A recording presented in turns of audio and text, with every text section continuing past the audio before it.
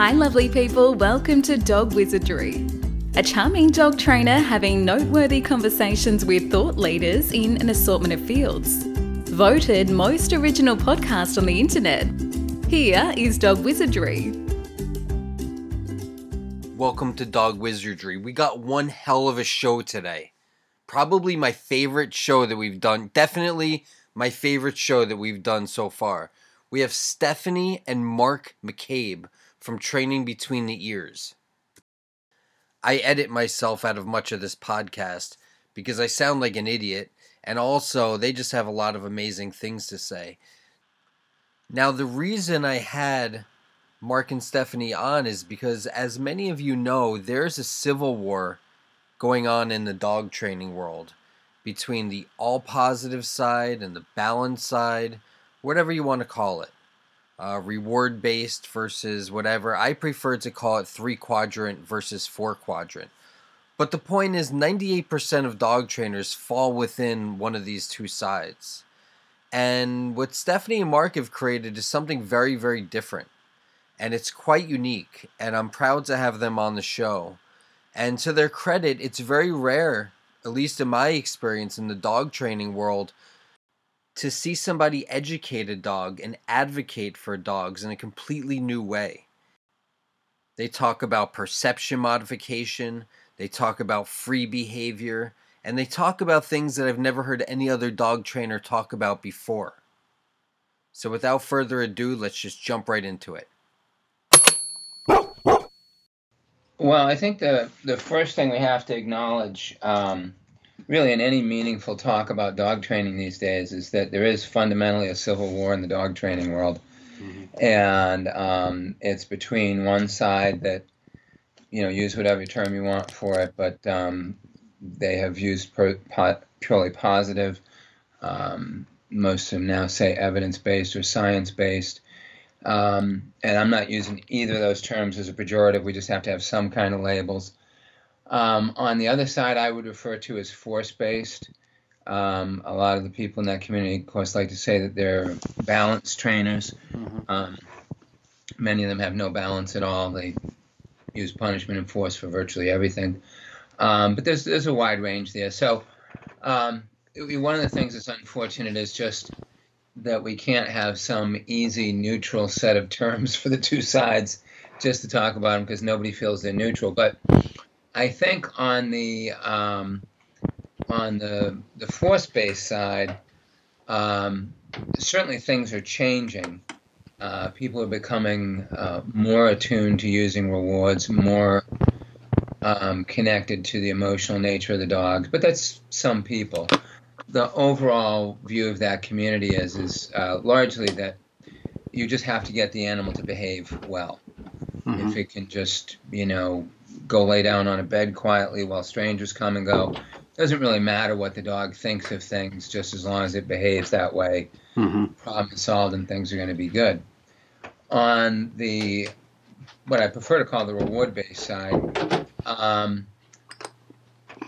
there's often actually too much concern about the emotional state of the dog, mm-hmm. to the point of it not being an effective thing for helping change the dog's emotional state, but basically a reason for not doing everything.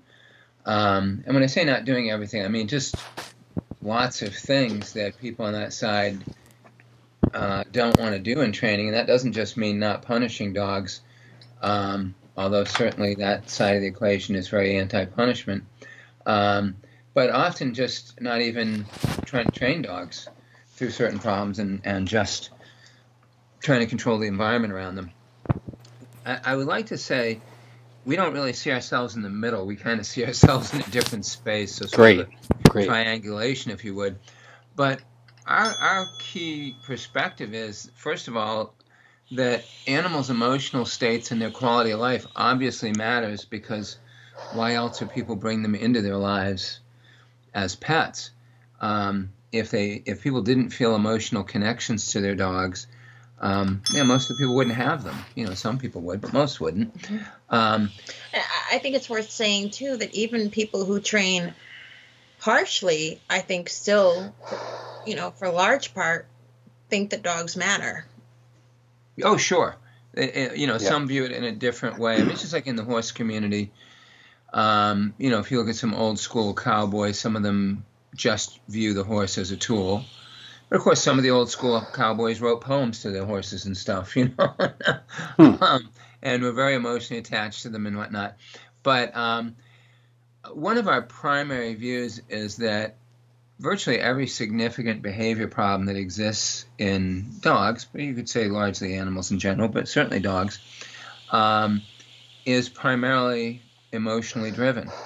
And that if we don't acknowledge that that's really the core of the problems, then however we choose to decide to train, we're often dancing around those problems.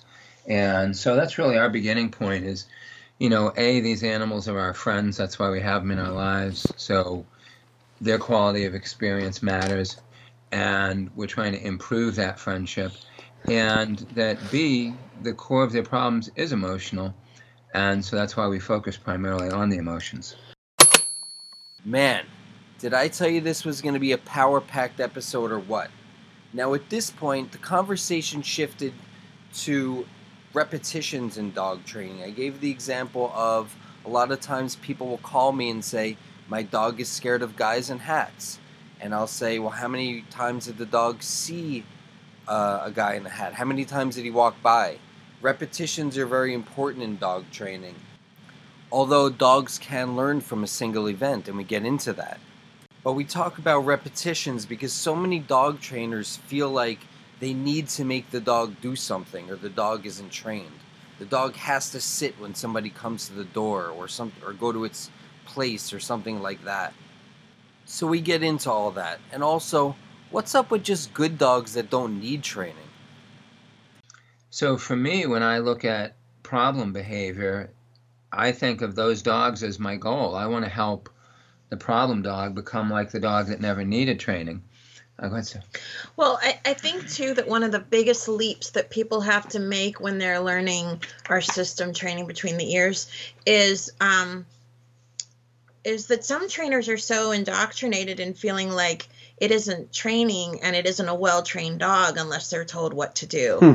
And I think that leap to feeling comfortable that the dog has already learned from you through, the feedback, what works in its life and what doesn't work, and that you can actually coexist without, giving orders and giving instruction all the time is a huge mind flip for people.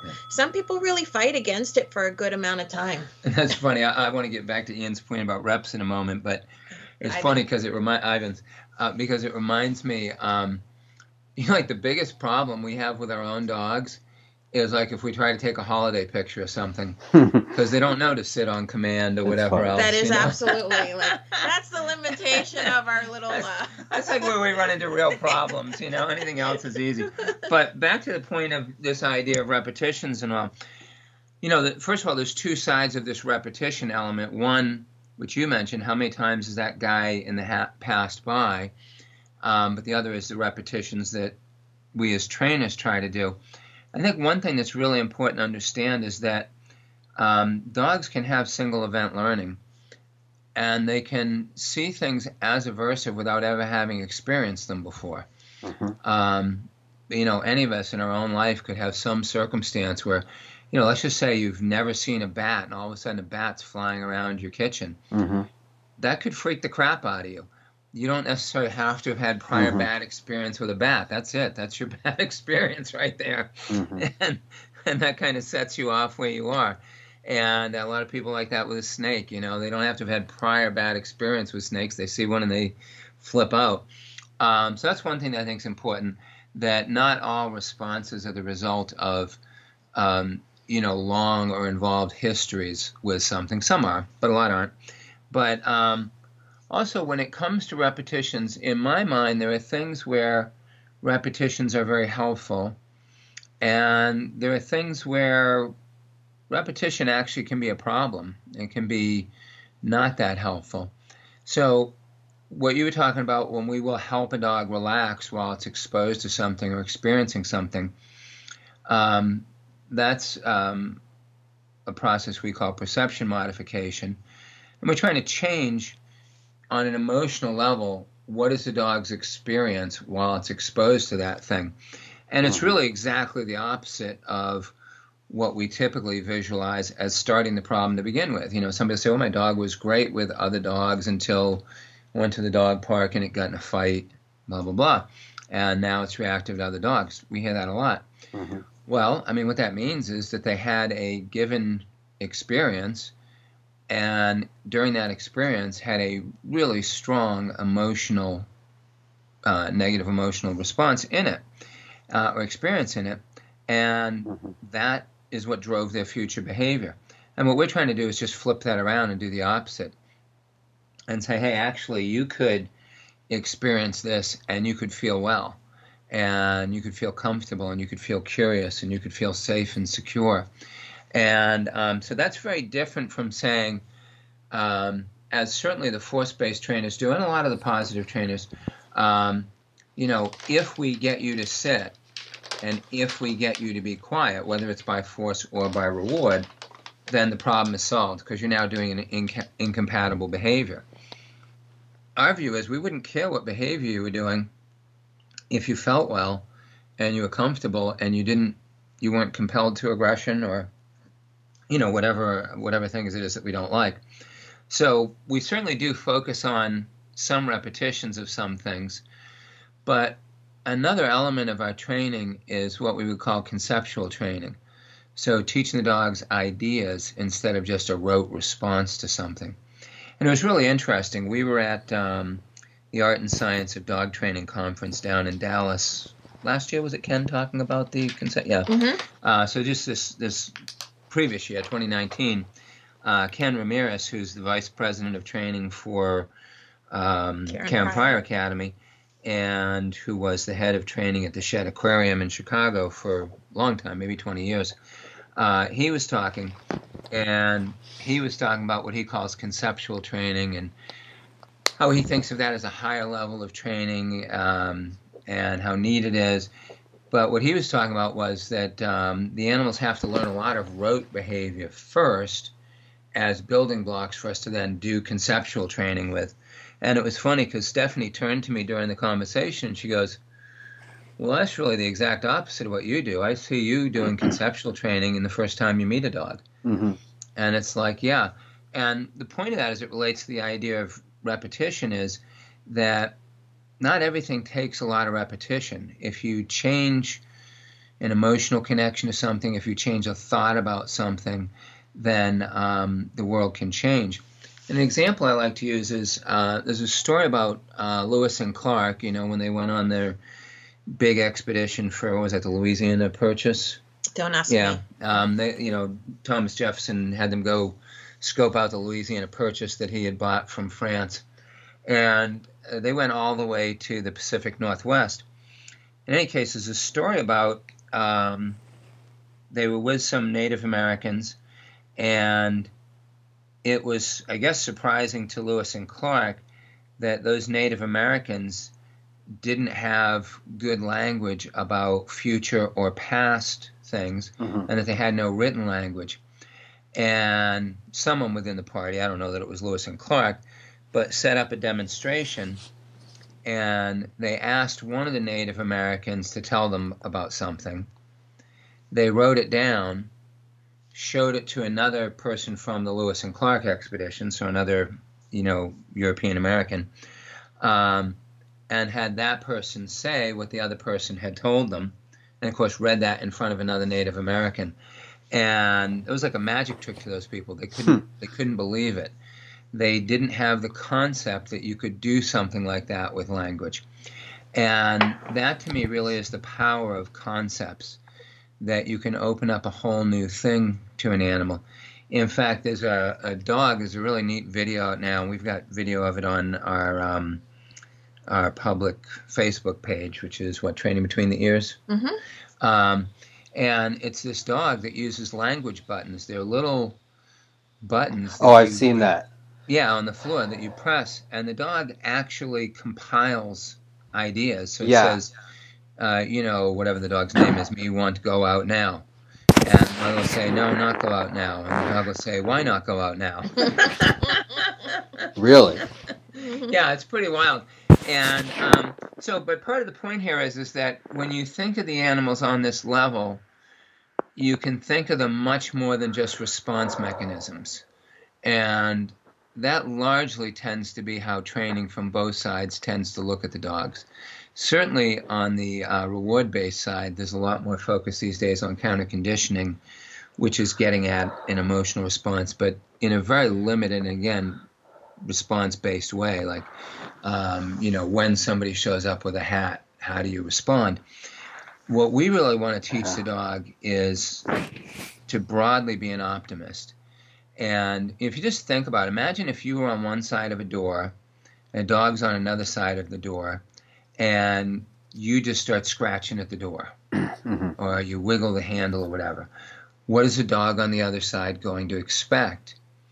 Well, if it's a dog that has problems with strangers and a lot of reactivity and stuff, it's probably going to bark its head off and carry on and get quite uncomfortable because it's a pessimist. It's expecting something bad. What if you took that same dog and as you made a little bit of noise outside of the room, maybe the bottom of the door has a bit of a gap, and you made a little noise outside of the room and then you shot a piece of food under it. And you made a little more noise outside the room and you shot a piece of food under it. If the dog was, comfortable enough to be able to eat the food, that would start changing the dog's impression of what's outside the door. And again, if the dog was at a point where it could do this, the dog would start to have an optimistic image of what's outside the door. And imagine if we added to that, playing a recording of the voice of someone the dog really likes. Well, now it's definitely going to have a strong image in its head that, hey, something good is outside this door. So those noises that a moment ago were scaring the heck out of me, now are actually making me have positive anticipation. Like, hey, I hope they hurry up and open the door. And so that's just a very different way of thinking about what causes the problem behavior to begin with and how we could affect changing it. And sometimes it requires repetitions, and sometimes you can do something in one instance that really changes something for a dog. Well, I think one of the things that surprises the trainers who get into our system is that we're not going to sessions with clients and having them do 20 minutes of training here and there, doing repetitions. And that's very different than a lot of other things. Most people are actually waiting. Most of our clients are waiting for that time period in the session when we're going to say, okay, so now you do 15 minutes of this, and it just never happens. Well, some things happen that way, but not much. Yeah. But it is funny how we often get clients that, we'll be in the third session, and they go, well, so when are we really going to get into the training? And we'll say, so let's think about how your dog is acting today versus how it was 3 weeks ago when we met it. And we'll just go through a little checklist. So, what was it like when we rang the doorbell? What was it like when we came in? What's your dog doing right now? And they're like, oh, well, it's just laying down, relaxing. It's like, right, did we tell it to do that? No. Why is it doing it? And, all of a sudden they're like, so this is the training? I've had that experience also. I want to ask you a couple of questions. So, can we go back to free behavior for just a second? Yeah. For some reason, as far as free behavior goes, every single house I've ever, maybe literally 2 houses maybe didn't do this. Even today, I went for a dog evaluation. And as soon as I got there, like they're telling the dog to sit. Yeah. Literally every single person is like, sit, and they're trying to impress me. Yeah. And can I ask you a question? Meanwhile, the dog has bitten 4 people. Do the dogs actually sit when they ask them to? Oh, no. I mean, maybe like 1 time out of 100. So, an important perspective that I developed about obedience, my early involvement in dog training was competitive canine sports. So I got started in what was then called Schutzhund, then became called IPO, and now they call it IGP. I don't know why they did that, but one of the perspectives I had is, you would have people who would often had dogs that they had paid, a couple $1,000s for as a puppy, or tens of thousands of dollars for as an adult. Their whole purpose in having the dog was to compete in this sport that ostensibly a third of it was obedience. Really, a lot more than a third of it is obedience, because there's lots of obedience in the bite work, and there's a certain amount of obedience in the tracking. This would be their big hobby.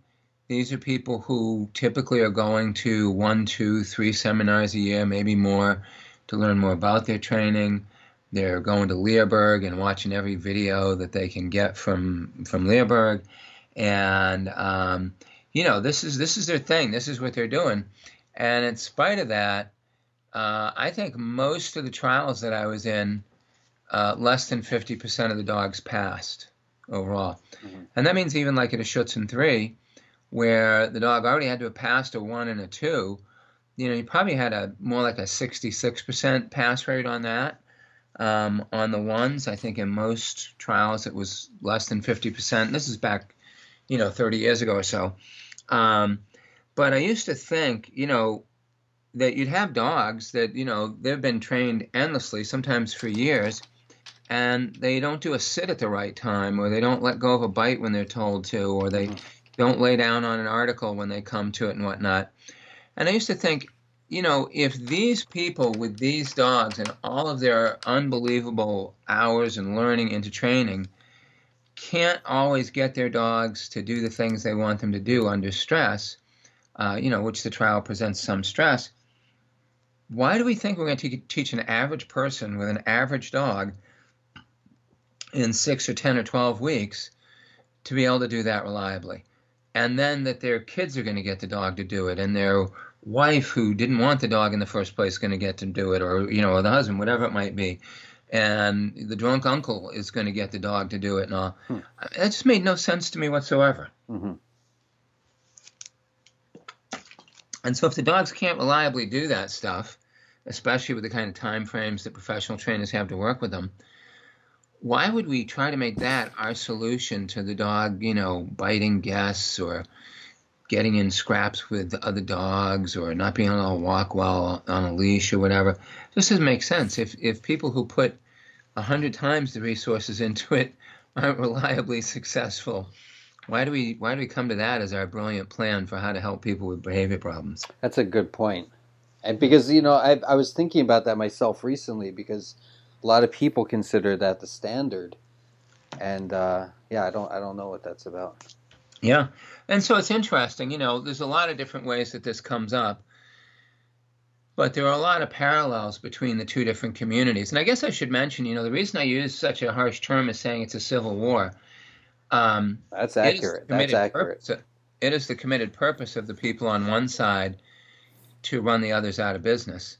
And they're coming from an ethical perspective. I'm not, bashing on all of that, but it definitely is that. And certainly if you listen to people on the force-based side talk about people on the reward-based side, one of the reasons they can't learn a lot of the good things that the reward-based side has to teach is because of the way they view those people as, the other.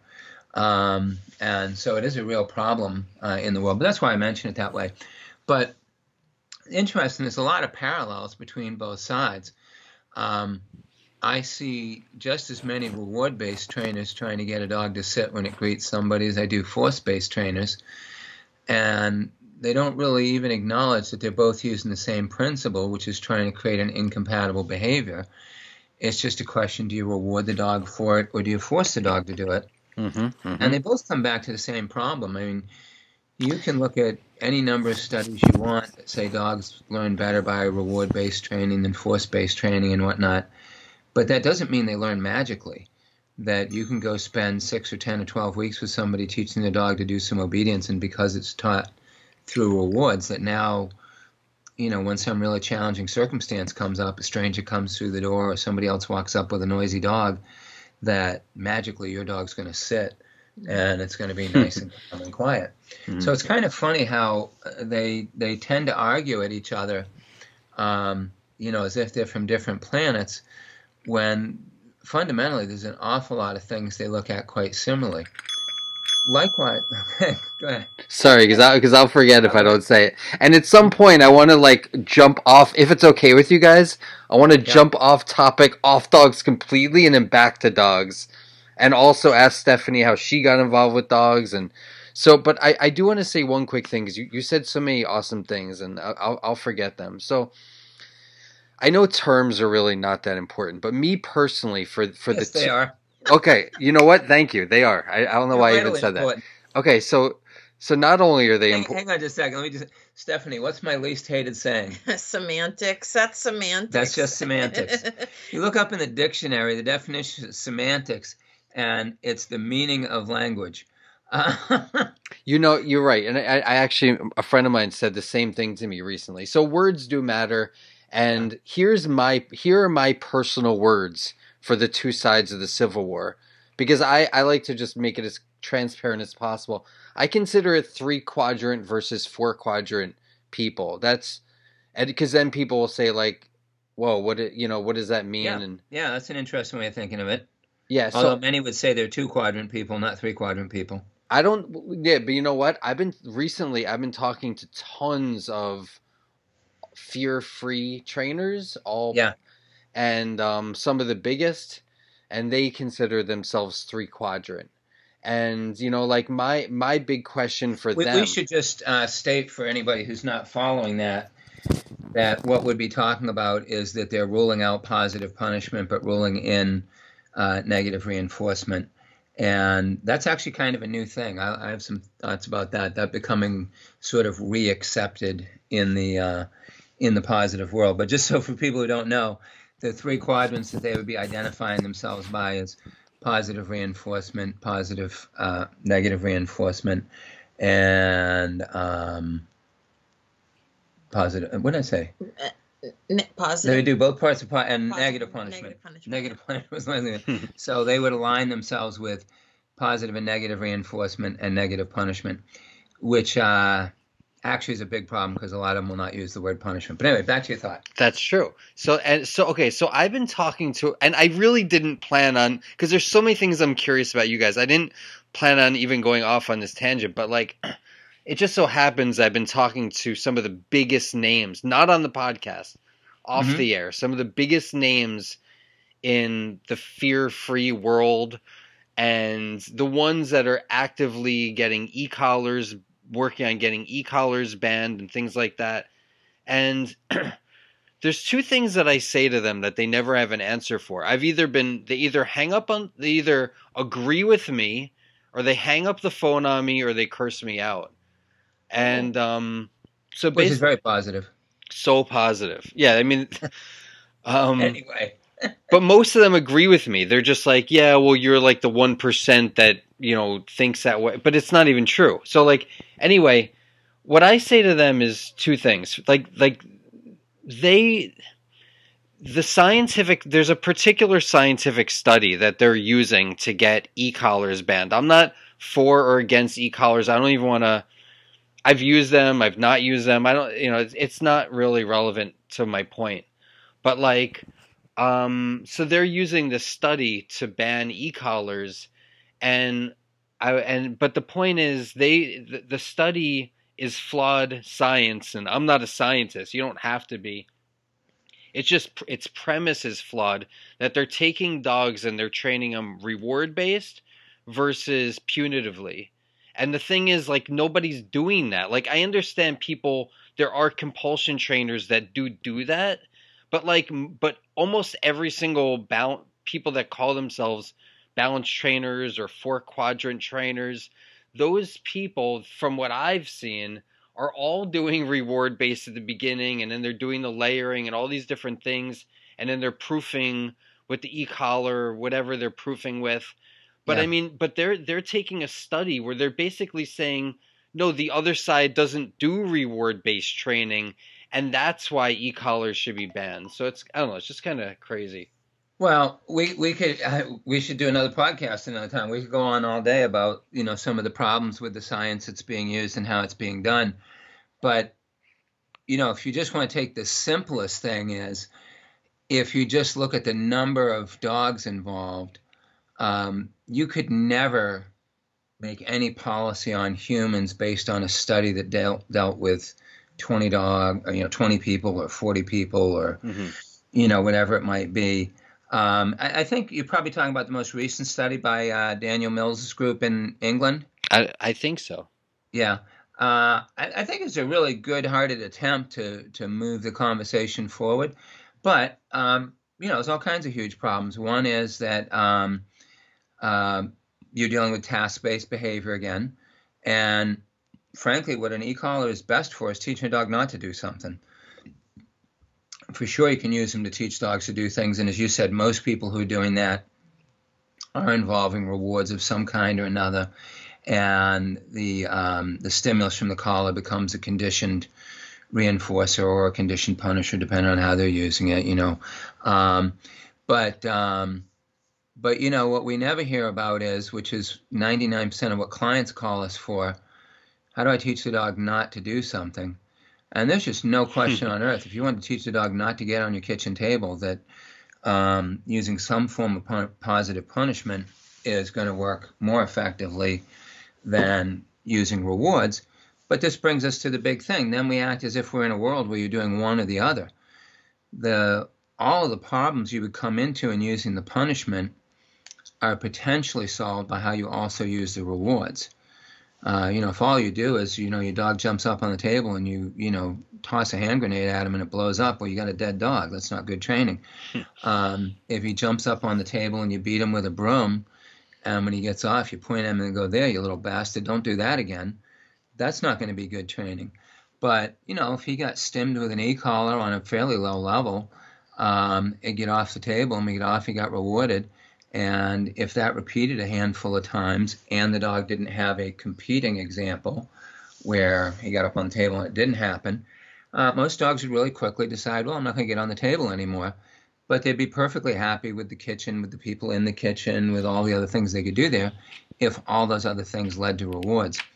So you're right. A big part of the problem of not just the studies, but the conversations is they act as if there's this, big wall down the middle and you must be on one side of it or the other. Yeah. And, the reality is, first of all, aversives happen in nature. Punishment happens in nature.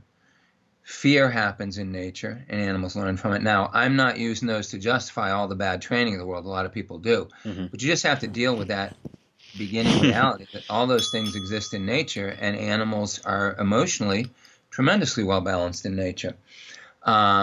So when we talk about these things as distinct, separate things, they don't exist distinctly in nature. So why do we talk about them as if they should exist distinctly in our training? So, and I'd like to get Stephanie's opinion on this also. There's this guy, I don't know if you've ever seen this guy's YouTube, Beckman. He works with like dolphins and stuff like that. Not familiar. No. But he has a video where he kind of lets this dog onto his property, and it's kind of, just kind of like a crazy dog, just pushy and, just what most people would just call reactive or something like that. And he has a Doberman that's just kind of used to these, bouncy dogs coming in and putting them in his place when he has to. And I've played that video for some of these all positive trainers. And I'm like, if it's so wrong, like, do you think you should go tell that other dog that it's wrong? Like, do you think that dog is wrong for doing that? And even though the dog that gets kind of bounced back is resilient and just kind of learns boundary, just kind of sniffs a little bit and he's a little more cautious. So all of that is true when it works out well. When it doesn't work out well, then we have dog fights, and then we have dogs in households that don't get along well and all. But I do think it's an example that when things work out well, and then of course you have to think about what makes them work out well, that this is a normal part of dogs' existence. And, just as an example, dog parks have become a really big thing in the United States, and that has been almost exclusively driven by people on the reward side of the equation, which is, potentially a great thing. But you go to any dog park and you see dogs exposed to lots of fear, lots of aversives. Not everything. I mean, there's lots of good stuff that goes on. But if those people were so purely anti-aversive and thought that dogs could not handle any aversives, then they would be very anti-dog park. And of course, some are. Sue Sternberg is an example. She has become very anti-dog park for lots of good reasons. But anyway, I don't want to spend all our time talking as if I am a huge advocate for everything aversive in training, because I'm not. Against a lot of it, but I think that we have to be open to the idea that, first of all, animals, even in our life, not just in nature, experience stress and experience aversive events, and so we shouldn't completely rule them out from potentially being productive. And actually, a big part of our training is trying to get to where the dog is not experiencing everything as aversive. If you think of a really shy, nervous, fearful dog, it views most events in its life as aversive and fear-inducing. And we're trying to remove that from the animal's life. But we're trying to do that by changing the dog's emotional connection to those things, not by trying to change the whole world around the dog and say, well, if we put up heavy curtains, the dog just won't see what's out front. It won't be afraid of it. It won't be barking and carrying on. We want the dog to actually be healed and changed. And in fact, our motto is that we teach dogs to heal with an A, H-E-A-L. Oh, I love it. I love it. But I do think that, and I'd love to have more conversation about this another time. I think there's lots of problems with just the conversations we have, with what we talk about, with certainly on the science side of it, the science that's done and how it's interpreted and whatnot. And I have to say, fundamentally, most of it is weak, to say the least. And even in the Daniel Mills study that just came out this past year, the finding that gets put around all the time is that the study showed that the reward-based group did better than the force-based group, which is true. But if you read the fine print on it, what it actually says is there was a very small difference between the two groups. It doesn't say one group became mentally insane and started attacking their handlers, and the other group was amazing. And it was 2 days of training. 2 days of training. Well, I mean, if they're gonna, in my view, the thing they did really good in it is they did select people to do the electronic collar training that claimed to be electronic collar trainers. But even that, it's not all one thing. But anyway, right. we can get into more of that on another day, but that stuff is challenging and frustrating. We primarily look at our training as something where our first choice with almost everything is how can we use rewards or relaxation to reframe the world for the dog. Where we think of using aversives and using positive punishment is actually using them in service of rewards. A lot of times, if you use a little bit of aversive to affect some small part of a behavior, it might be an important part, but some small part of the behavior, all of a sudden you can reward the dog for a lot of things that you could not have rewarded him for if you had not been willing to do that aversive. And the most common example that we come up with that is what we call boundary training, where we simply teach a dog that, we usually do this using a leash and food initially, and then food in a squirt bottle, but we'll teach the dog that there's a boundary that you can't cross, and that might be the threshold between two rooms.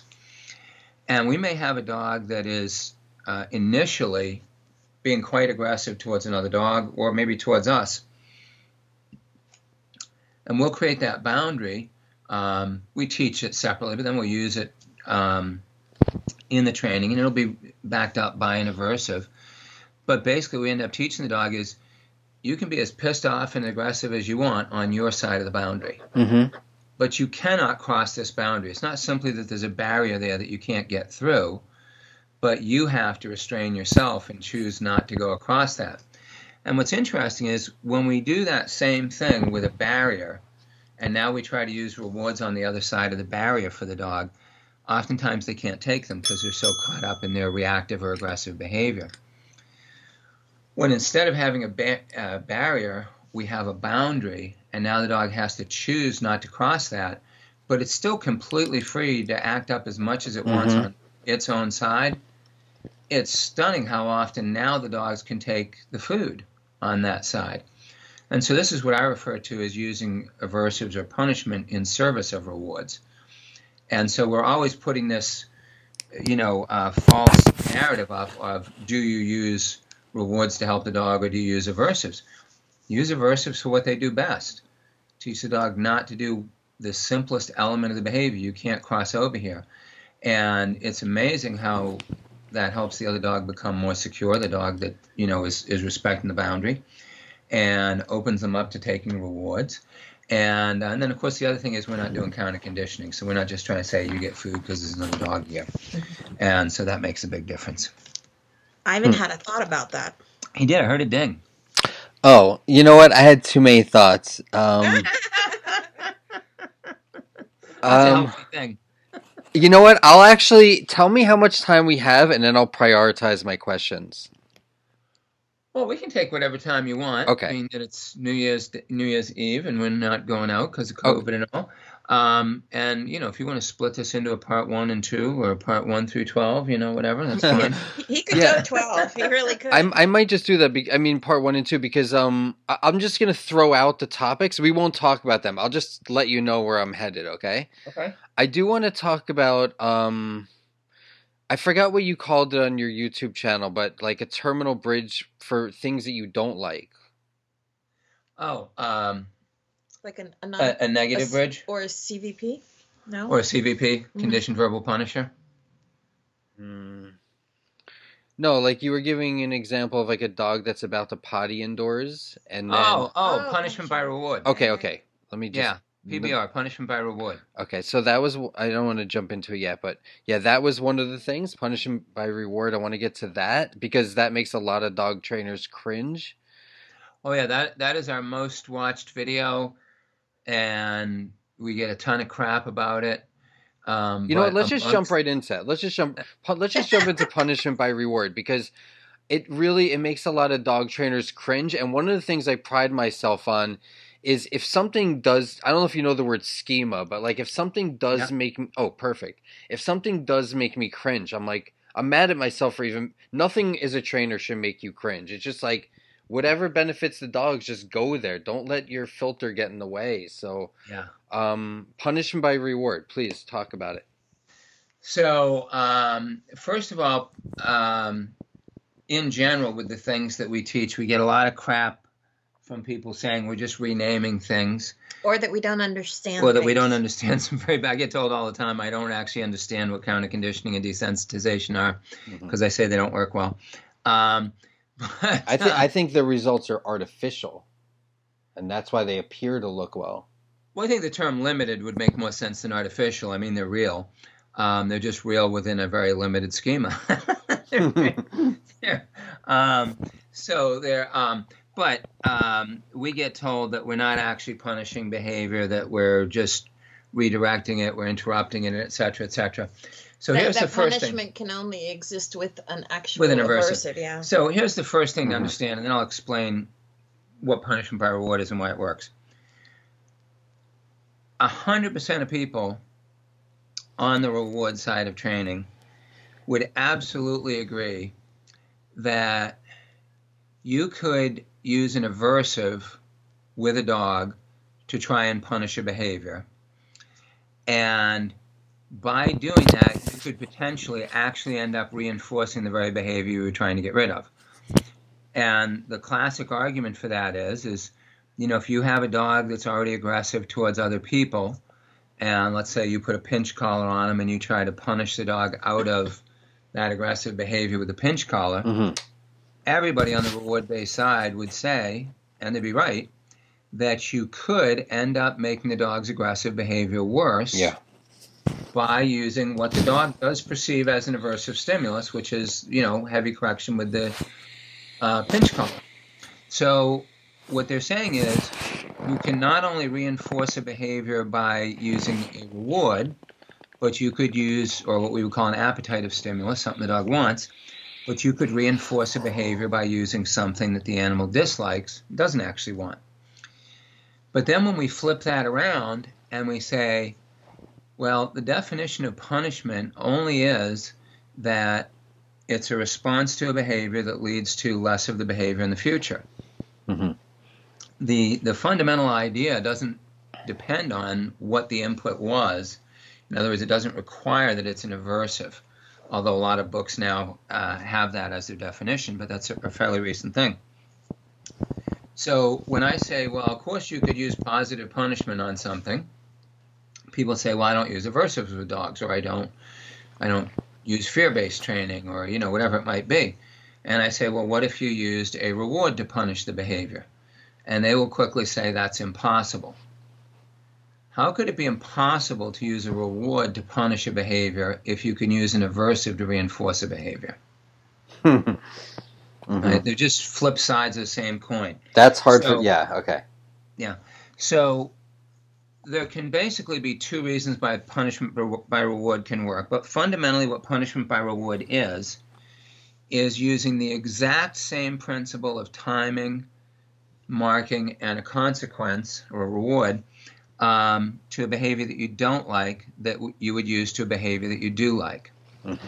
So if I have a person and they like the dog sitting, and when the dog sits, they say yes and give it food, of course their expectation is that they're going to reinforce that behavior. They're going to get more sitting.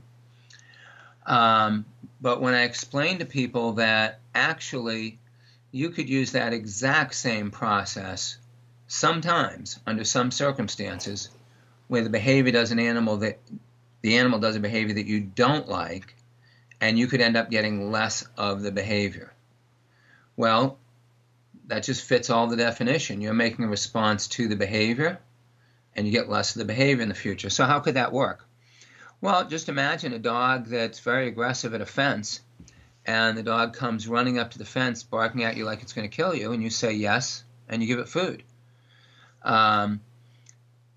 Is the dog going to become more aggressive or less aggressive with repetition? And the reality is, almost universally, the dog will become less aggressive. And why is that? Because you're affecting their emotional state, not their behavior. So the key here is that punishment by reward, first of all, uses exactly the same structure as responding to a behavior that you like. So it's not something different. It's exactly the same. So the same timing in using the terminal bridge or whatever marker we're using, yes or clicker, whatever, and we're providing a reward. And if we do that, in some circumstances, we will get less of the behavior, not more, which is the definition of having punished a behavior. And fundamentally, I won't get into it too deep because it's not really the purpose of our talk today, but it works for one of two reasons. One is that it mutes the emotion that's driving the undesirable behavior, and it reprograms it to a different emotion that's not compatible with that behavior. Or the other, and this is actually what we talk about in the video that you mentioned on our YouTube channel, which is where the dog is marking, is it creates a hesitation in the behavior because of an expectation.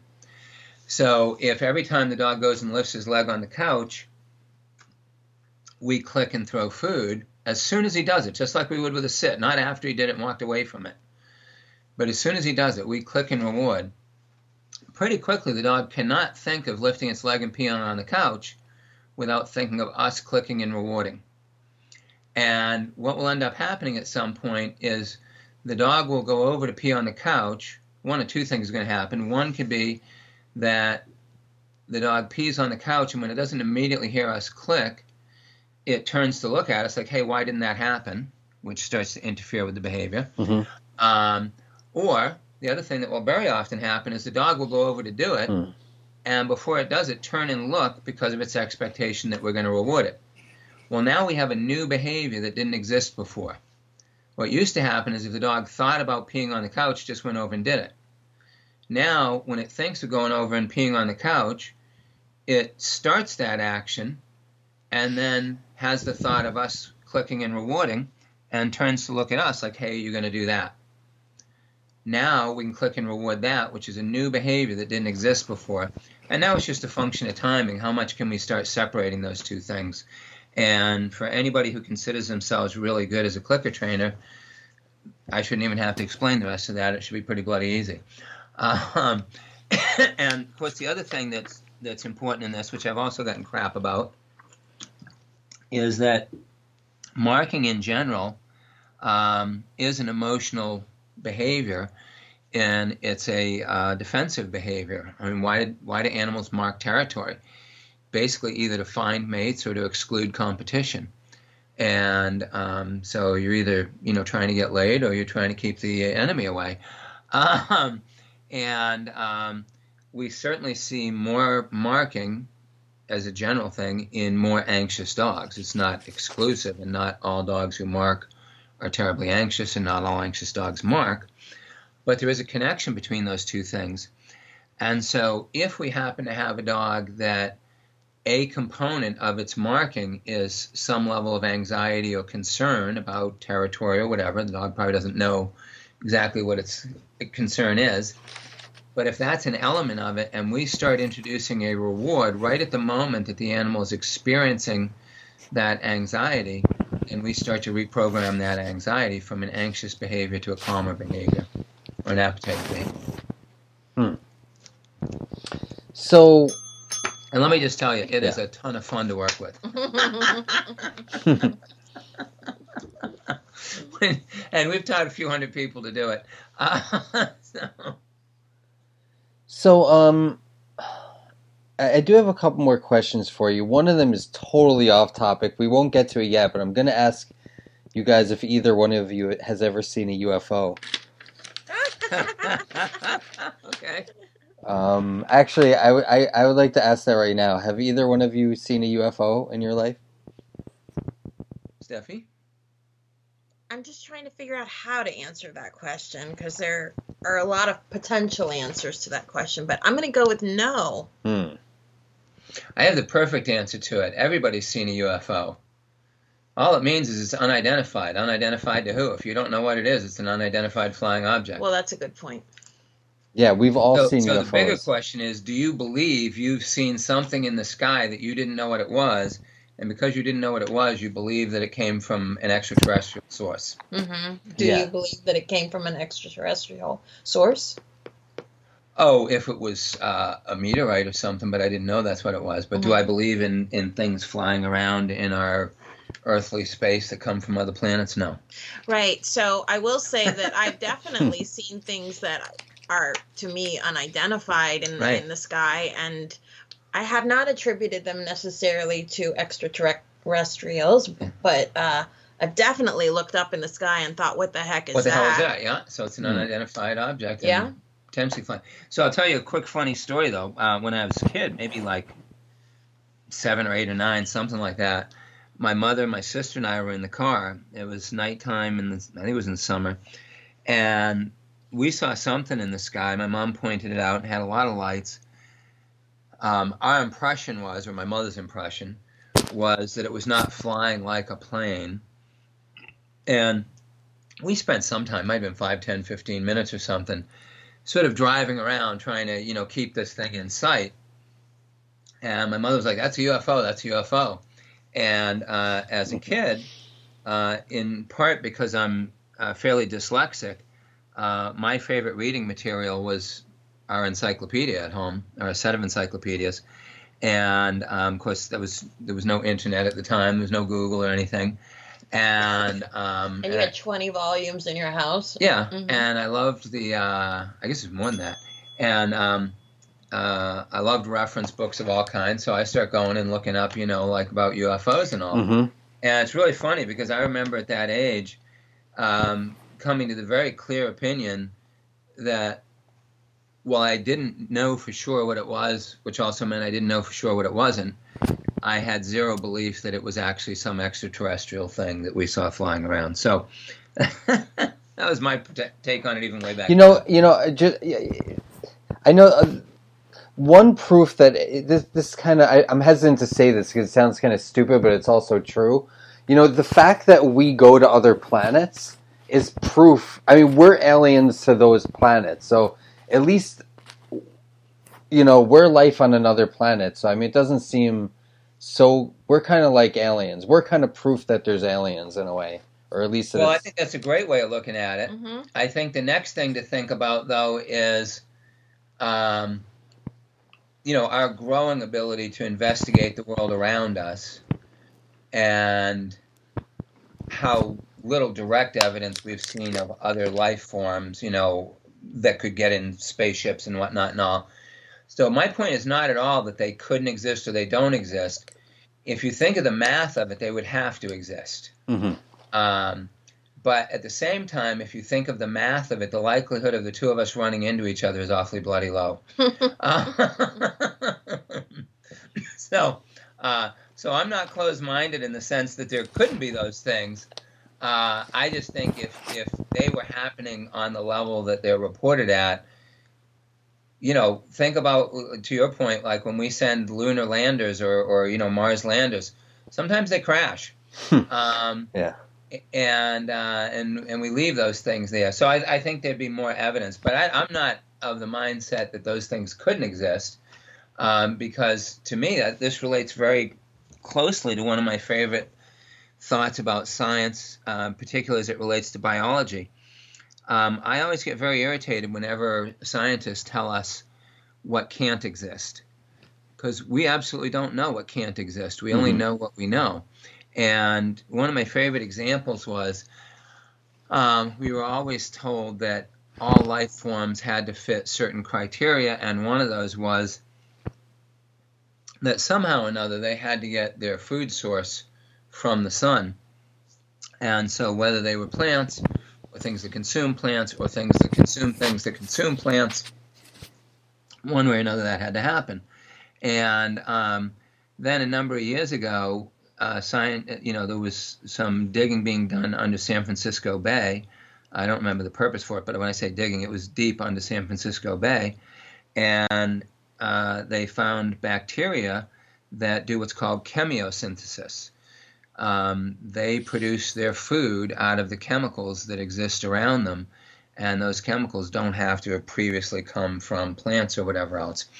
And that was something that we were told, well, the reason there can't be life on, Mars or whatever is because it doesn't fit this pattern. It's like, well, you didn't predict that life possibility either. And think about the things at the thermal vents in the ocean with the high pressures and temperatures and blah, blah, blah.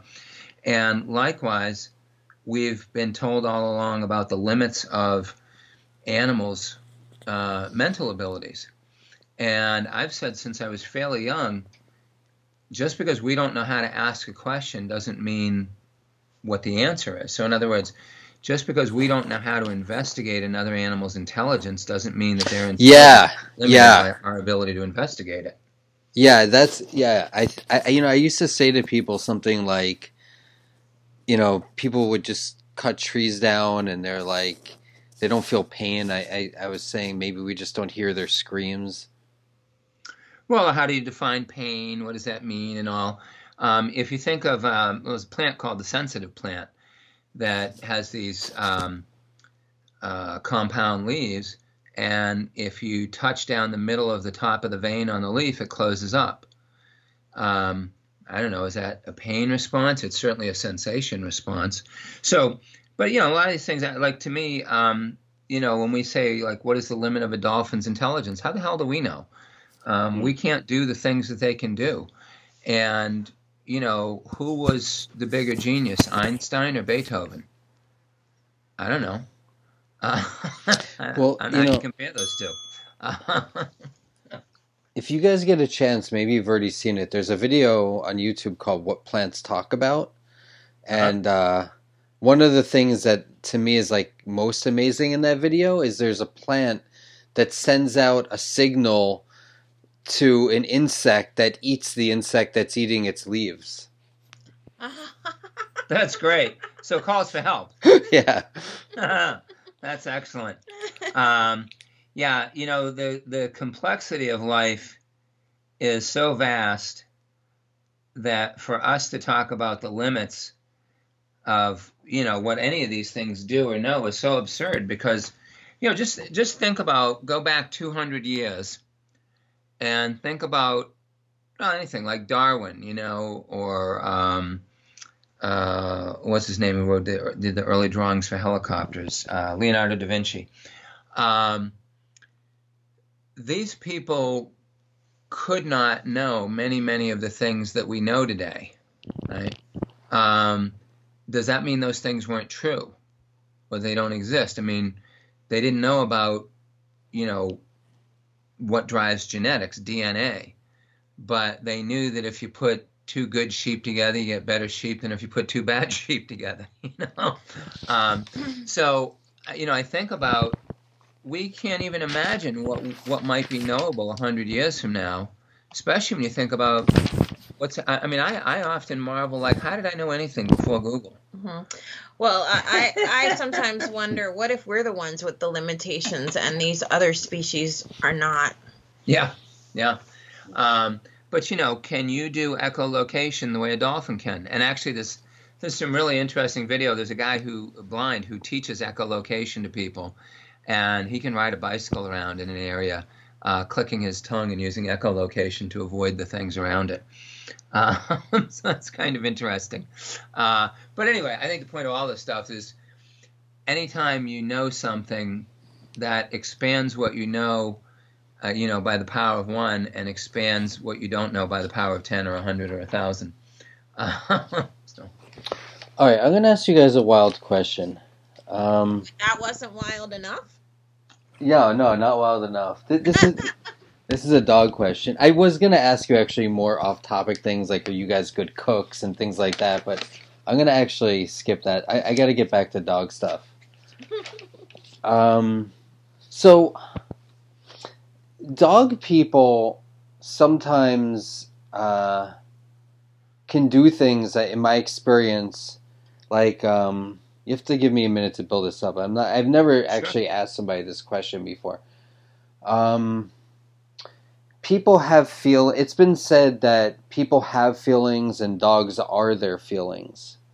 And I've had experiences with dogs where there's like a synchronicity of feelings. There's like a sense of entrainment with us. And I was just wondering, have you ever, how dogs will do like happy growls to each other and it creates a certain different types of happy growls make like different vibrations and stuff like that. Do you have any experience replicating that with dogs in your personal life? Well, I think everybody that has a lot of experience with dogs does to one level or another. I think one of the cores of what you're talking about, though, and why we don't, see or feel this more, is not about the dogs, it's about the people. I think this is a good example where you were talking about where we're the more limited one. Mm-hmm. If it wasn't possible to have that emotional entrainment and sort of the behavior that can flow from it, how would a pack of wolves go hunt? Mm-hmm. They don't have, the kind of direct language that we do. I mean, when they're barking, they're not saying go left, go right. It's been relatively well evaluated on some level. So, but you look at wolves, look at lions and whatnot. There is very often a level of teamwork that goes on where they're not even making sounds to each other. Never mind, what are the limitations of those sounds? But yet there's some kind of emotional and intellectual connection where they're able to work together. And I think this is really the ideal of what we see in like a guide dog for the blind, or a lot of service dog work, where it's not about, what cues can we teach the dog, what things can we tell the dog, but how connected can we get? How can we understand a similar perspective and a similar purpose? And, you see that, for instance, with dogs stopping at a curb, which is a pretty easy thing to teach a dog, that, hey, you got to stop at the curb. But then it becomes conceptual training when the dog learns that, no, I actually have to look out for the well-being of this person. I have a sense of what they are not able to know or not able to do to protect themselves, and that for whatever motivations, that's my role in the world, and that I need to do that. And in fact, there's a great video I saw the other day of something like this with a cat. There's a baby, that looks like less than a year old to me, crawling towards the top of a set of stairs, so the baby could fall down the set of stairs. And behind it is a cat. The cat's maybe 5 or 6 feet away, and it seems to just be sitting there watching. And all of a sudden, the kid gets really close to the edge of the stairs, and the cat runs like a question mark around the kid, gets between the kid and the stairs, and makes a big display that the kid backs up some from. And it's interesting to hear. One group of people will look at that and try to explain what was not possible in the animal's understanding and whatnot, because that's what they want to believe. Some people will imbue the animal with a whole level of understanding that's not necessary for it to do what it did. And then others of us will look at it and just go, wow, that was pretty cool. I don't claim to know everything about what on there, but I can see that, the animal had a perspective of what was going on, and it acted for the benefit of the other animal. So there's all kinds of things that go on with that. There's stuff, where like whales or other marine mammals will come up to divers, and one of these that I saw recently was a sperm whale. There's no sperm whale on Earth that has a history of swimming with humans, and it comes up to this diver and just hangs around it and opens up its mouth, and it's got a hook or something stuck in its mouth, and the diver ends up unhooking it. There's a lot of examples of this with different marine mammals. But, if it was a sea lion or something, out in, San Francisco Bay or something, you might say, well, maybe it's had a lot of experience with humans and blah, blah, blah. How the hell does this happen with a sperm whale? The thing can dive 6,000 feet down into the ocean. There's no corollary to like humpback whales that some of them have swam with people and that kind of thing and all. So I think there's lots of that, and I think that for me, when I was doing the highest level competitive training that I was doing, which was largely PSA, where there's a lot of different challenges that come at the dog, that to me was really the core. It wasn't what are the set of cues I can use with this animal. Those are important, but how can I create a shared set of understanding of what matters, what doesn't matter, and how we're trying to work together. Because, the reason I even ask this question is because I've had, communication with certain dogs where I make like a grunt and it means like, let's go. And then I've even used like a happy type of a growl for like a short intermediate bridge for like a down, for example, or something like that, where I'm kind of like doing a happy growl that I'm pleased that you're continuing to do that behavior. And what's your takeaway from that versus having just said a word to do that? There's something to be said for both. You could probably do it longer with words. But I don't know. It's not something I ever like talk about. You're the first person I ever told that to. And, I don't know. It's just something I've done with some dogs. But I wouldn't usually use it for an intermediate bridge. I just use that example, but I usually just do it more kind of like during playtime or something like that, or I might just like sniff them and do like a happy growl and walk away or something like that. Yeah, so I guess to me there's two different issues. One is, what difference does it make what the signal is? We get really hung up on signals being sit, down, whatever. But we can use signals that communicate much more broadly than just those sort of blockish behaviors. So, in that case, you're developing a signal that communicates an emotional connection or an emotional response in most of it. And that's largely why intermediate bridges work. But I think that's different from what you were talking about before. I think it's kind of an in-between towards what you were talking about before, where the two animals get a shared sensibility. Yeah, that is different, yeah. Where the cues are not the thing, yeah. So we were actually talking about this, I think last week or so. When I was younger, I would sit next to my dog and I would blink a lot or blink slowly. And you could see the dog also starting to blink slowly or getting tired or getting calmer. And so I think that kind of symbiotic relationship can be interesting. And I don't know how much this is connected to your question, but in our house, we are constantly naming and rewarding, yawning, relaxation, anything like that. And of course, you know, we get tons of it, but because we do exactly that. But there is that connection too, where then the dog communicates that relaxation to us, and there is that. And our dogs even use relaxation to try and get our attention when we're busy with other things. Exactly. So I don't know how related those are to your. That's super related. Actually, I'd like to ask Stephanie. I'd like to ask you this question. Maybe, you know, this could be the final question or two. I have a question about naming, yawning, and eye blinks and things like that. Now, the question that I'm building up to is I have a lot of I'm going to jump all over the place, but I have experience with diabetic alert dogs. And as you probably know, there's trained alerts versus natural alerts. And, trained alert is like the dog's giving the paw or something like that. And natural alerts could be like a lot of different things. And it might be just nudging or something. Right, it might. Right. Well, yeah, nudging is usually trained alert, although some dogs naturally do that also. Mm-hmm. And but natural alerts, a lot of times people don't pick up on them because it can look at a lot of different ways.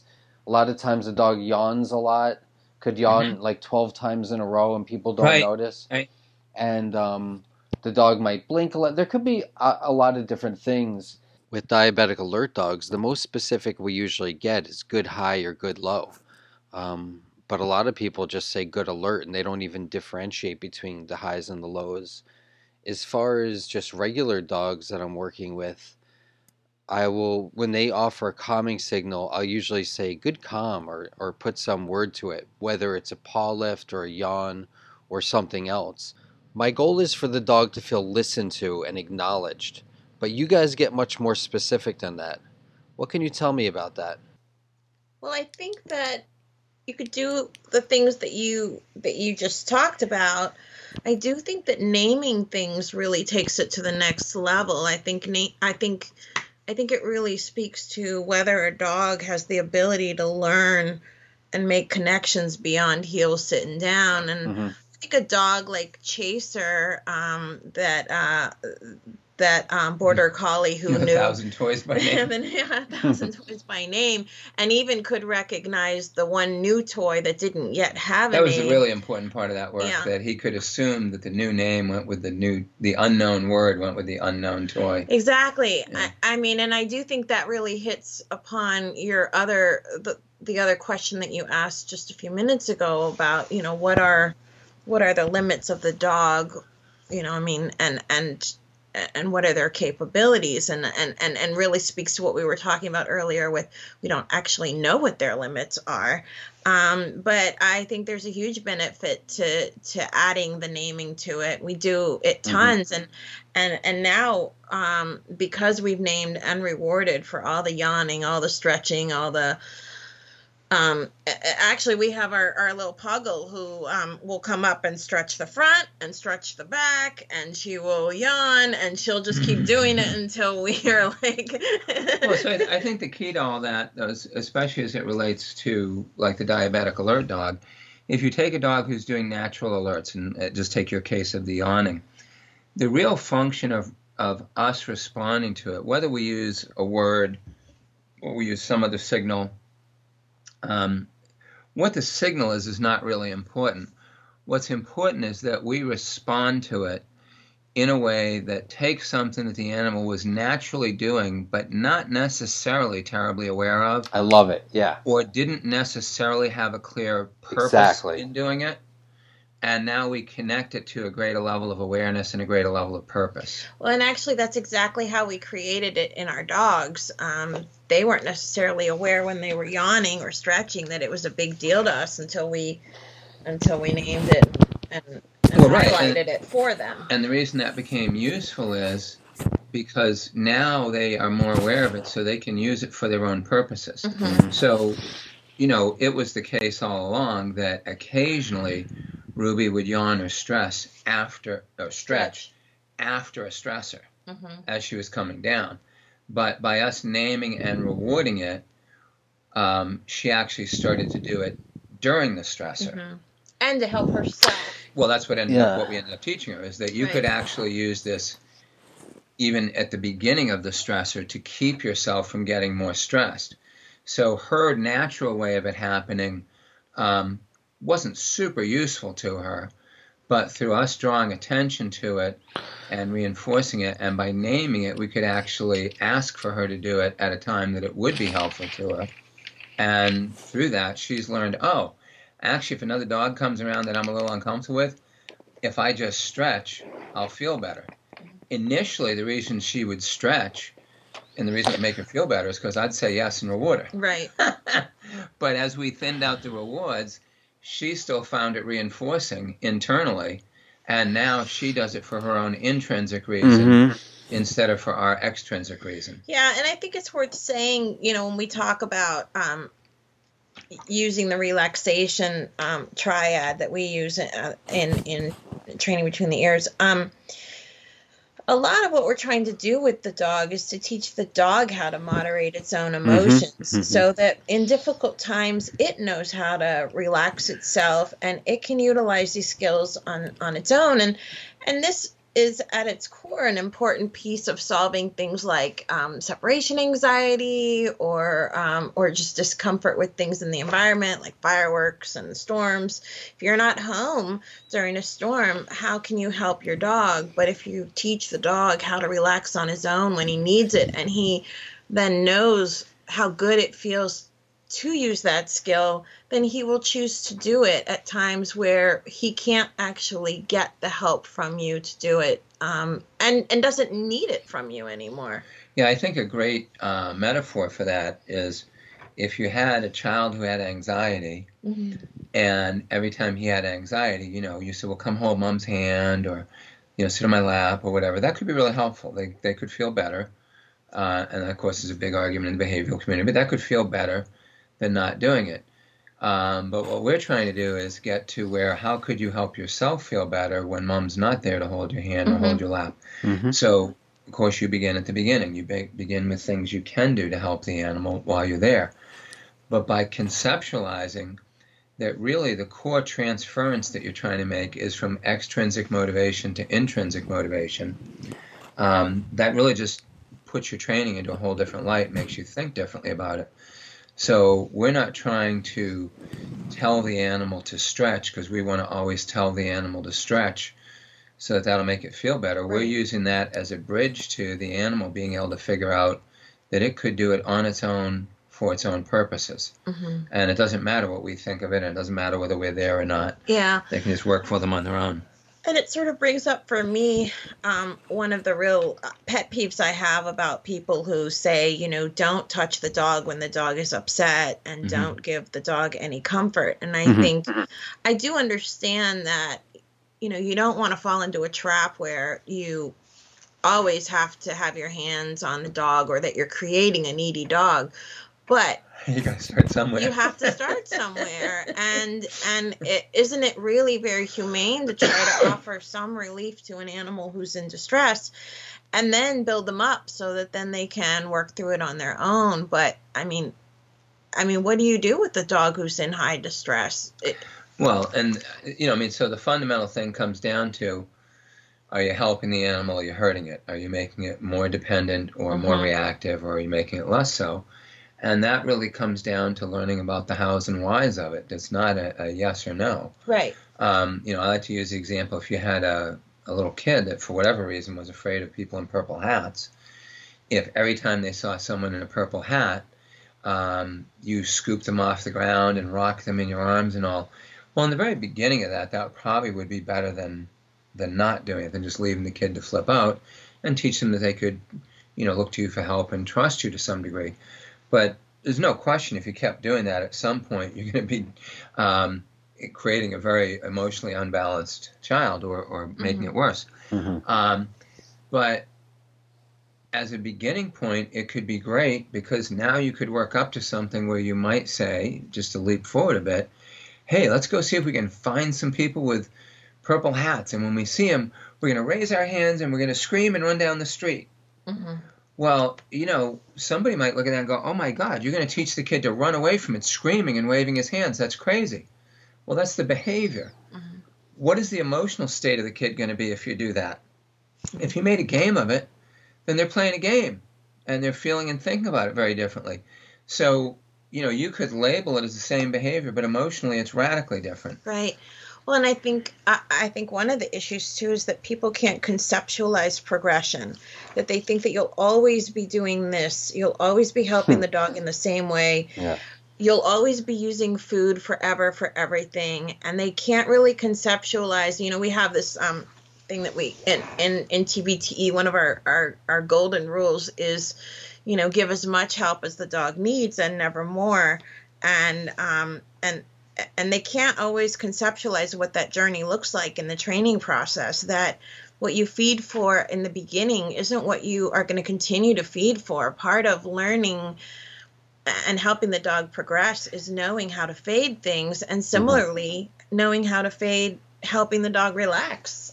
So it's a super important part of the process, and rather than to throw the whole food thing out the window or the whole relaxation thing out the window because all of a sudden you're going to have to do it forever, if you can conceptualize that these are just pieces of the process that you're going to fade.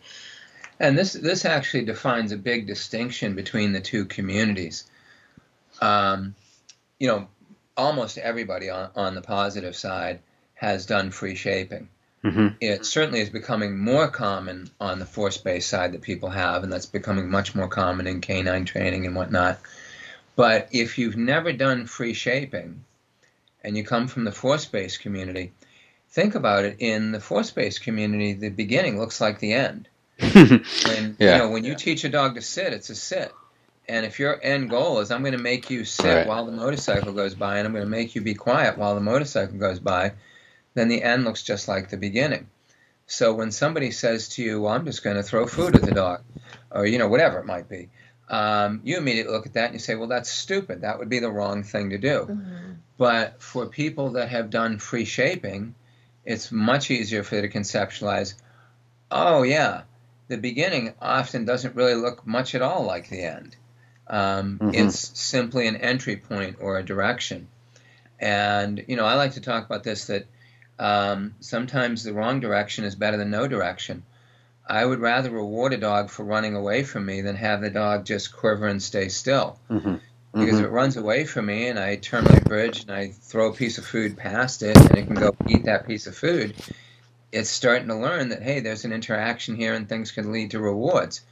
But, so many trainers get so hung up on, well, no, it has to come towards me to get the food. Well, why? All you want to do in the beginning is teach a communication, and that things could lead to good results. So there are very different ways of thinking about things. Fortunately, more and more of that is bleeding into the force-based or balanced world, and a lot of that has come from the competitive training, things like free shaping a retrieve to a dog and whatnot. When I was first involved in Schutzhund, you would have been set on fire and run out of the community if you tried to teach somebody that. But that really teaches you a fundamentally different way of looking at, behavior and changing animals, that the beginning step doesn't have to really look much at all like the end. It just has to be an entry point to move in that direction. And, Ivan, you talked about early on, I think at the very beginning of our conversation, you talked about, this idea that we like to work in the realm of changing how a dog feels about its world. And I'm reminded of this comment that one of our clients made one day. They had a super reactive hound, and they had used an e-collar on the hound for a long time. And we're certainly not here to say that we object to the use of e-collars or anything. But what the client said to us was so interesting. They said, in all the training that we did prior to working with you all, it was, we handled the behavior, we changed the behavior, but we didn't actually change how the dog felt about the thing. We didn't change her opinion. And I thought that was really at its core, like what we want to do. Yes, we could stop a particular behavior by using an e-collar or something else, but our real goal is to change it so that when the dog sees the thing that it used to get really triggered by, it actually looks at it and says, oh, hey, that's super cool, which is a totally different expectation and a different perspective than it had before. Well, and that dog was a perfect example. In fact, they had two dogs. They had a really big pit bull. And basically what they had been taught was to use the e-collars to make the dog stay on place when people would come in. For the pit bull, mostly because he was a big dog and he would go, shove people around and bounce on them and whatnot. And he was a huge licker, which would be uncomfortable. He was a big licker, but he was a very anxious licker. Yeah.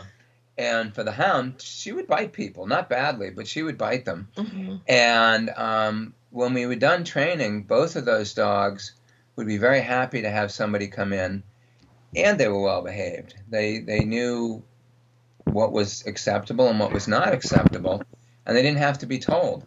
And it was interesting. The pit bull was no longer anxious, and so he didn't lick people like a lollipop.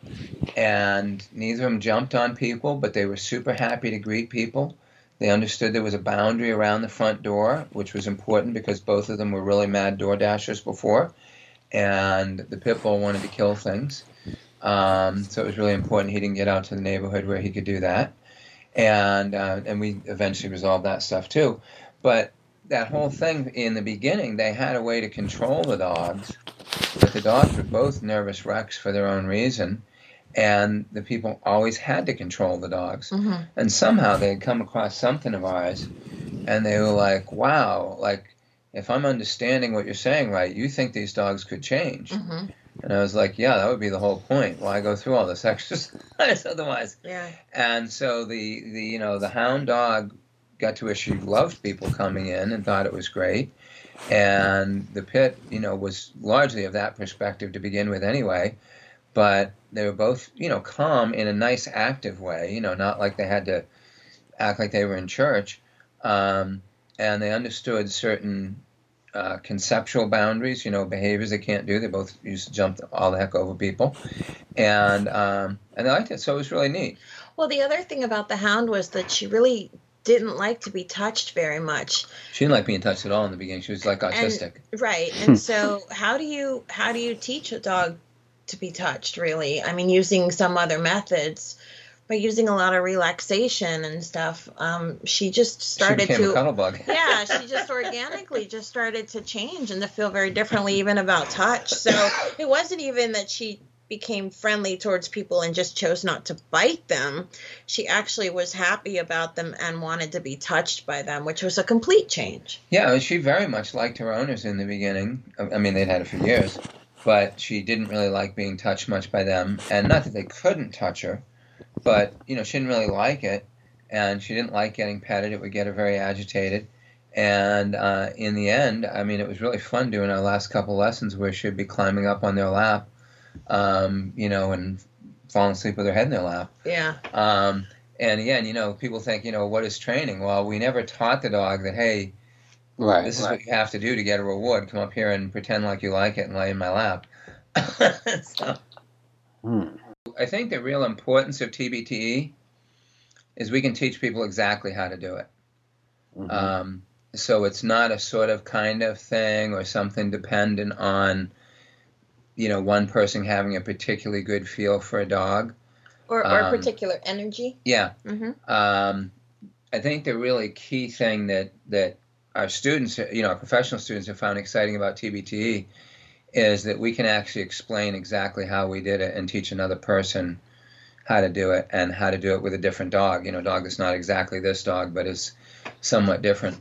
So for us, and that's really what we've been working on and refining so much over the last 3 or 4 years as we've been doing a couple hundred seminars, is not so much change in the training, although, that's certainly improved some, but really primarily me figuring out how to explain and teach how you do it more.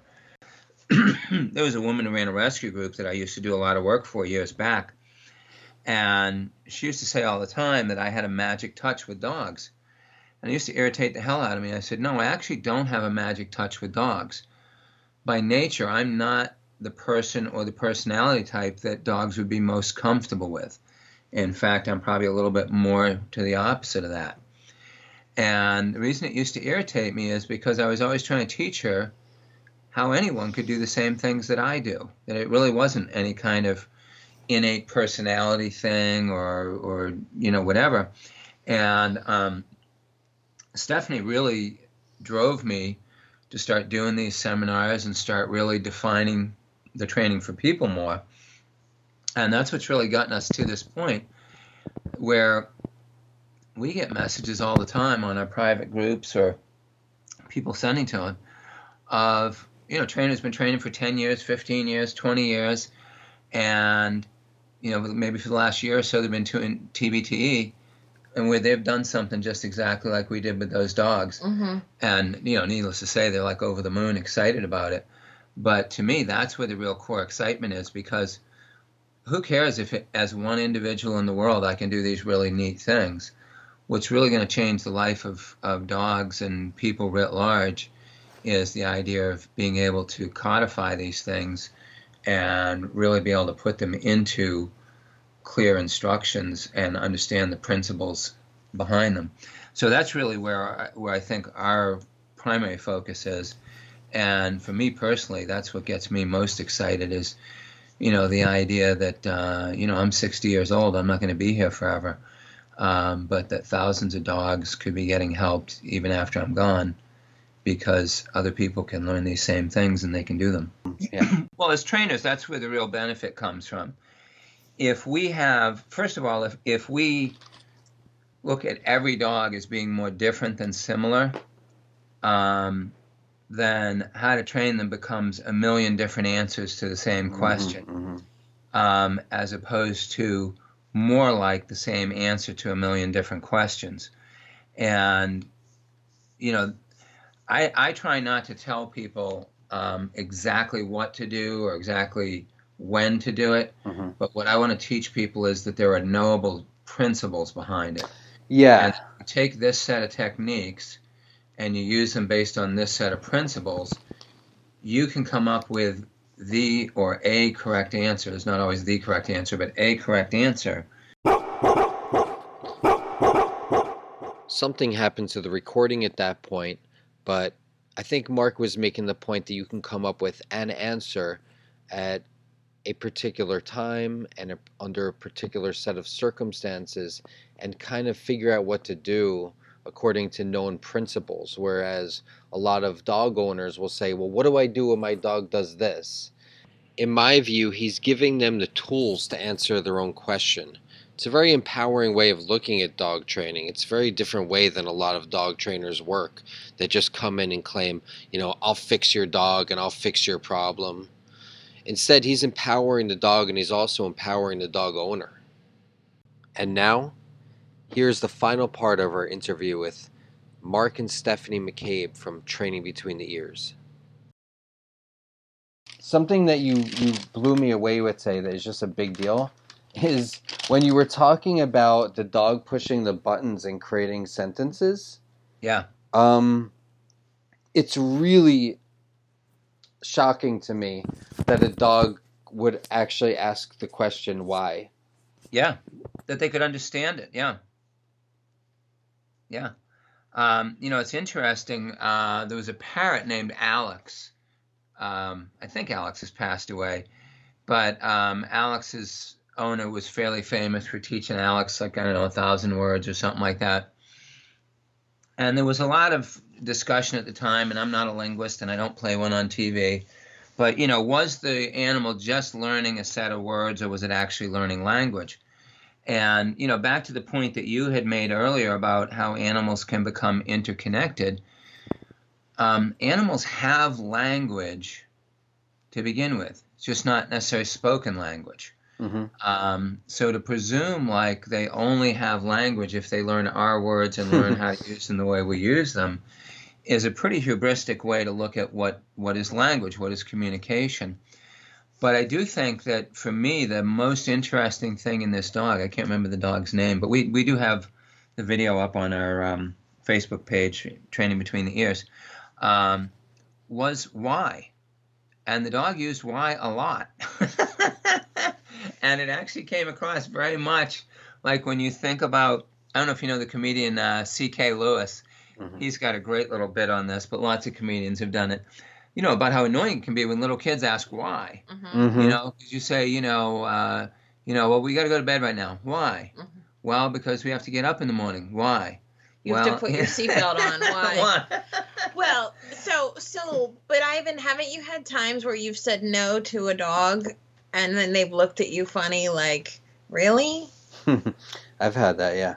Yeah. Well, especially in the kind of work that you do where, it's so purpose-driven, that the service dogs have to really get to where they understand their purpose. That's the fundamental why. It's not, in the end, I mean, you can get lots of dogs that have a great nose and you can do the primary detection work and they can do great, but they don't necessarily give a shit that the person's blood has gone low. Oh, yeah. Yeah.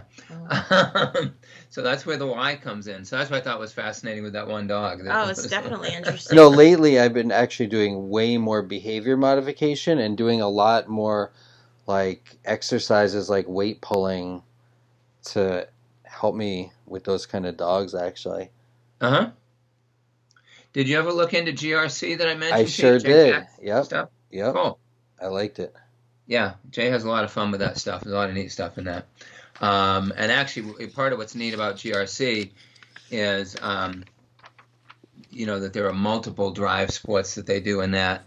So some of them involving, tug play and biting on things and jumping up walls and running on a slap mill and all. So it's kind of neat when you think about the benefits that you can get for some dogs in a weight pull.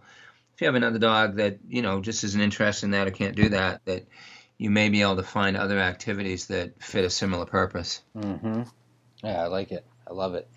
So thank you guys so much for coming on. Links, you feel free to shout out the website if you want, but links will be in the description.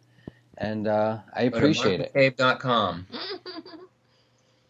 That sounds great, Ivan. And we will... MarkMcCabe.com or Google TBTE. You'll find all kinds of stuff from us if you Google TBTE or if you go on to YouTube and search for TBTE. Mm-hmm. You'll come up with all that. So, and we had a lot of fun talking with you. You're a great host. Absolutely. And we will share this as well. Yeah, I appreciate it. That concludes our interview with the geniuses at MarkMcCabe.com. Definitely check out their system, Training Between the Ears.